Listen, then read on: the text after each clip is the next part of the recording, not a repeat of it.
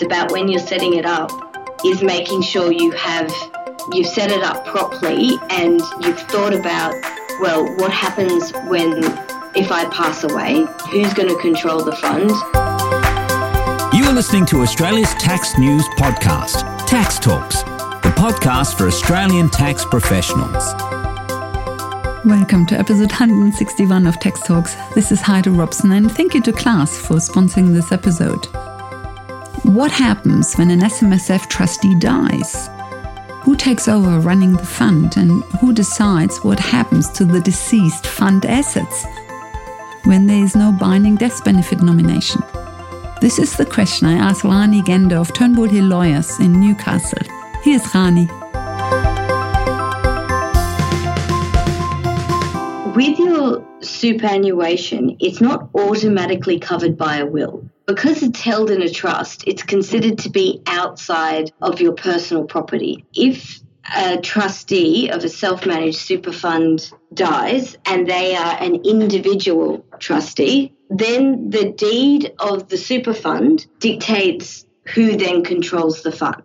And if the trustee is a corporation, then the constitution of the company of the trustee dictates what happens upon that director's death. So the first port of call is to read the deed, to see what happens when a trustee passes away or what happens when a director of a trustee passes away, and then you're looking at the constitution. Are there some standard clauses? Do most deeds phrase this in a certain way?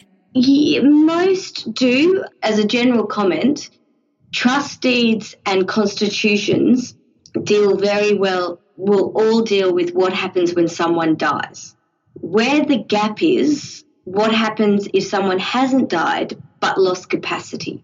So if I am the director of my company that is a self-managed super fund and I am the sole director and I am to lose capacity, what does that constitution say about who can step into my shoes? So usually we would either change the constitution if it didn't say so, that if I'm a sole director, if I've got another director, then the company still has a director. But if I'm the sole director, then my enduring power of attorney can step into the shoes and be the director of the trustee of the self-managed super fund. Not every case, but in a lot of cases when it comes to the trust deed and the constitution, if someone has passed away, it's referred to as their legal personal representative, which basically means the executor of their estate. So it's the executor of their estate that steps in. Can we go back and look at both scenarios separately? So in one scenario, we have individual trustees, and in the other scenario, we have a corporate trustee. Let's say we have two individual trustees. Yes. And then one of the individual trustees dies. Then usually the deed says that the other one just manages the whole fund. Well, because the trustee is usually the member. Yes. So that portion of there are two things that need to happen. There needs to be someone who can administer the fund. The executor of the deceased trustee's will, the legal personal representative, can step in, but only in relation to winding up that fund to pay out the benefit. What about the other trustee that's still up and standing? They will manage the fund as well, and then usually the deed will talk about, well, what happens, does the decisions have to be made by the majority, unanimously, all of those sort of things. So it's then governed by the deed. The LPR basically steps into the shoes of the deceased in their role as the trustee. And then what happens to their member accounts, what happens to their super, is then governed by binding death benefit nomination. It's also governed by the SIS Act. So if you have a self-managed super fund, you can make a binding nomination of where your super is paid. However, if you do a will, you're under the Succession Act, where you can really leave your estate to whomever you want in whatever portion you want. With superannuation, who can benefit from your super is determined by the definition of dependent under the SIS Act. So, for example, if you had a couple that wanted to leave their superannuation to their grandchildren, they can't do that directly out of the fund. What they have to do is pay the superannuation entitlements into their estate, so to their legal personal representative, and then in their will they can say, from my superannuation entitlements, I'm going to leave it to my 5 or 6 grandchildren. So there are rules about who can benefit from super. And with a self-managed super fund, the member may nominate when they're alive where that super is to be paid. If they don't nominate where that super is to be paid, then it can be the trustee that decides where the super gets paid, whether it gets paid to a dependent under the SIS Act or it gets paid into the will, into the estate, and then determined under the will or the laws of intestacy. So it's very important that if people have a self-managed super fund is that they do a binding nomination. It becomes increasingly important if you've got a situation which may be a blended family. So you may have the father, he's remarried, and so you've got his second partner and they're both trustees in the super fund. Father passes away. He wanted his super to go to children, say, from a first marriage.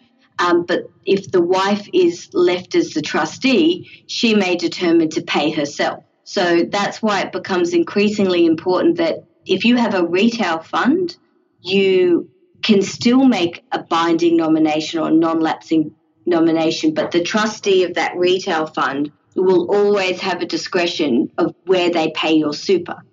If you have a self-managed super fund and you do a binding nomination, and as long as that binding nomination is in accordance with what the trust deed says it has to be, so there's been lots of cases and legislation about that, and any lawyer will always say to you, read the deed, read the deed, read the deed, because if I write down on a piece of paper and I say, I want my self-managed super fund, I want my entitlements to go to my children, but if they look at that binding nomination and it doesn't comply with the deed, which often says things like it has to be filled out in a certain way, there has to be percentages, you may have to call it to your estate or the legal personal representative, and then it also has to be witnessed by 2 independent witnesses over 18 at the same time. So each deed will usually provide what the binding nomination is to look like, and it's very important that if you're going to do a self-managed super fund binding nomination, it looks and complies with the one with the deed. Otherwise, it can be found not to be valid, and then it's the trustee that gets to decide where your super goes. Let's do an example. Bob and Sally. Yep. Sally is Bob's second wife. Bob has children from the first marriage. Bob makes a binding death benefit nomination in favor of his children, and then Bob dies. Now the LPR of Bob steps into Bob's shoes. So there are still 2 trustees, 2 individual trustees. Sorry, it's LPR. Yeah, LPR, sorry. Legal personal representative. Yeah, sorry, what did I say? Did I say L? You said A. Okay, sorry. Yeah, LPR. I correct that. So now the LPR steps into Bob's shoes. So there are still 2 individual trustees, Sally and Bob's LPR. Yeah. Correct? Now the binding death benefit nomination says pay everything to the children. And so then that legally has to happen. Sally might try to dispute the validity of the binding death benefit nomination, and she might succeed that. Or the binding death benefit nomination might disappear if Sally was in possession of it. Yeah, so usually what we suggest when you make a binding nomination is you get the trustee to sign the back of it acknowledging it, so that Sally couldn't say, I didn't know anything about this and I'm not going to accept it as the trustee, because in some cases the deed of the super fund may say if there's 2 trustees and 1 surviving, then for the period of wrapping up the fund there may be just 1 trustee. So the other thing we talk about, and there's been cases about, if Sally is the executor of Bob's estate and also becomes the sole trustee of the super fund. Yeah, then she's in full control. Well, she's in full control, but she's also in a position of conflict because as the executor of the will, she should be saying the super should be paid into the estate and go in accordance with the will. So there's been some recent cases where the remaining spouse has made decisions to pay themselves rather than the estate, and the court has said, no, you had a duty as an executor to collect the estate and you've disadvantaged the estate because you've robbed them of a substantial amount of money. So again, it comes back to if you are doing your will or you're looking at doing your enduring powers of attorney, you should be providing your solicitor with your self-managed super fund deed so that they can look at the deed, say, how can we comply with this? And there are two things you need to think about. So you've got to think about, and I may be mixing them up again, but if I die, one, where do I want my super to go? And then where you want your super to go will depend how you fill out your binding nomination. Because a lot of the time you've got mum and dad who just want their super to go to each other. The other thing to consider is if you leave your super to a spouse, you don't pay any tax on it. If you leave your super to a child under 25, you're not going to pay any tax to it, or someone who's financially dependent. If you leave your super directly to your children and they're over 25, you will pay a higher amount of tax. Bearing in mind, though, if you're bringing super into your estate, you're going to increase the cost of administering your estate. So it's just about weighing up those kind of things. But if you've got a blended family and you want to make provision for your spouse and you want to make provision for your adult children, what you may determine is, well, if I give more of my super to my spouse, she's not going to pay any tax on it. If I give more of the rest of my estate to my adult children, they're not going to pay any tax on it. So part of all of the process should be is working out how do I leave my estate in a more tax effective way, if that's possible, as well as if I pass away, who's going to be in control of my self-managed super fund, and because the trustee may be the person who's deciding where the super gets paid and how. That is the scenario with individual trustees. The Yes. LPR, the legal personal representative, steps into the shoes of the deceased individual trustee. It depends what the deed says. So in most cases, but deeds can be different. Oh, really? So the deed can say when a trustee... The deed can say that the remaining member picks the trustee. Oh, really? Yeah, so it always comes back to reading the deed. Okay.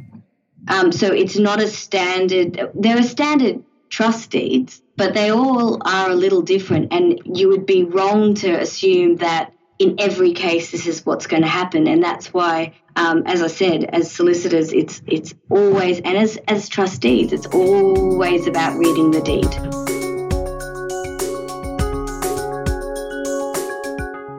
And so now looking at a corporate trustee, if one of the directors dies or passes away, is there something different, or is it basically the same? No, it's something different again. So because a company never dies and a company never loses capacity. So a company is governed by the Corporation Act, but is also governed by the Constitution. So in a self-managed super fund, your rule book is your trust deed.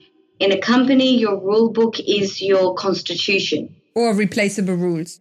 Yes. So if we say that most companies have a Constitution. So if the Constitution will say what happens when a director dies. So they all say you cease to be a director upon your death, but then you've got to look at what happens after that. So, for example, and the majority of constitutions will say if a director dies and there's no other director, then it will be your legal personal representative who steps in as director. And so usually, again, it will be your legal personal representative because they become the director of the trustee company. I see. Okay, so that means with an individual trustee, whether the LPR steps into the shoes of the individual trustee or not, depends on what the deed says. But with a corporate trustee, when the director dies, the LPR always steps into the shoes of the director, of the deceased director. In the majority of cases, I wouldn't say always. Again, it's about reading the Constitution, but that's what most of the constitutions I read say. Okay, but so in theory, the Constitution could say something else. In theory, the Constitution could say that the surviving director becomes the sole director. Yes. So that's the directorship. What happens to the shares? Do the shares go automatically into the estate? If they're held in the individual's name, and they would be, then yes, they go into the estate. Those shares aren't usually worth anything. It's just about control. The shares give anybody control? Isn't it really just about who is a director and who isn't? Well, so a shareholder is the person that can appoint or remove a director. Good. So again, usually the shares would be held on trust by the executor, the legal personal representative. Yes, because the estate is a trust. But then the LPR could... Because really if we just focus on self-managed super fund, it's yes. The executor stepping in to wind up that member's portion of the fund to pay it out. And as it's either going to be paid in accordance with a binding nomination, which may be to a certain person or people, and as long as they're cis dependents, that'll be fine, or to pay it into the estate and then deal with it there in accordance with the will. When a director dies, the shares go into the estate, and the shares always go into the estate, or can the Constitution say something else? No, I think the shares would always go into the estate. Okay, good. So the shares always go into the estate. That means the LPR has voting rights and hence could possibly, together with another member, hold majority and then change. They couldn't change the trustees because all members have to be trustees. Yeah, they can't change the trustees. Yeah, so the surviving member could never be kicked out of its director position. No. Yeah. Okay. So in that case, the voting rights that the LPR receives by having the shares in the estate are really don't really mean anything because you can't change the trustees anyway. Yes, that's correct. Okay. The shares are, as I said, the shares never have any value because the trustee isn't allowed to do anything else. It's only allowed to be the trustee of that fund, and yes, they're going to the same legal personal representative.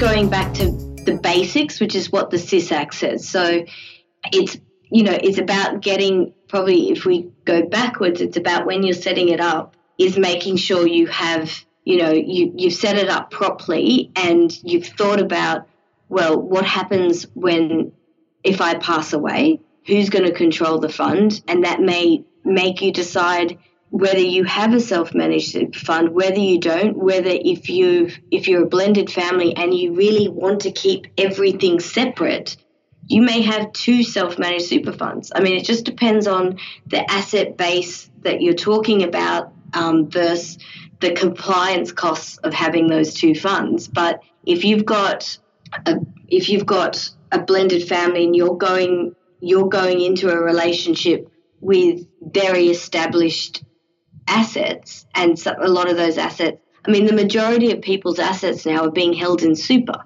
There's the family home, and then there's super is where our wealth is being directed. So it's important that when you're setting it up from the beginning, you think about all of these issues, and that may determine how you set it up so that they don't really become, it doesn't really become a problem.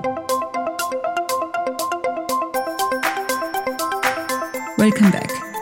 An SMSF deed is tedious to read. There is no doubt about it. But when you read it, then especially look out for the section that outlines what is to happen when an SMSF member/trustee dies. In the next episode 162, we will go back to looking at how we run our practices. Tim Hoopman of Spin Business Services in Sydney will talk about engagement letters and why they are so important. Until then, thank you for listening and thank you to class for their support. Bye for now and see you in the next episode.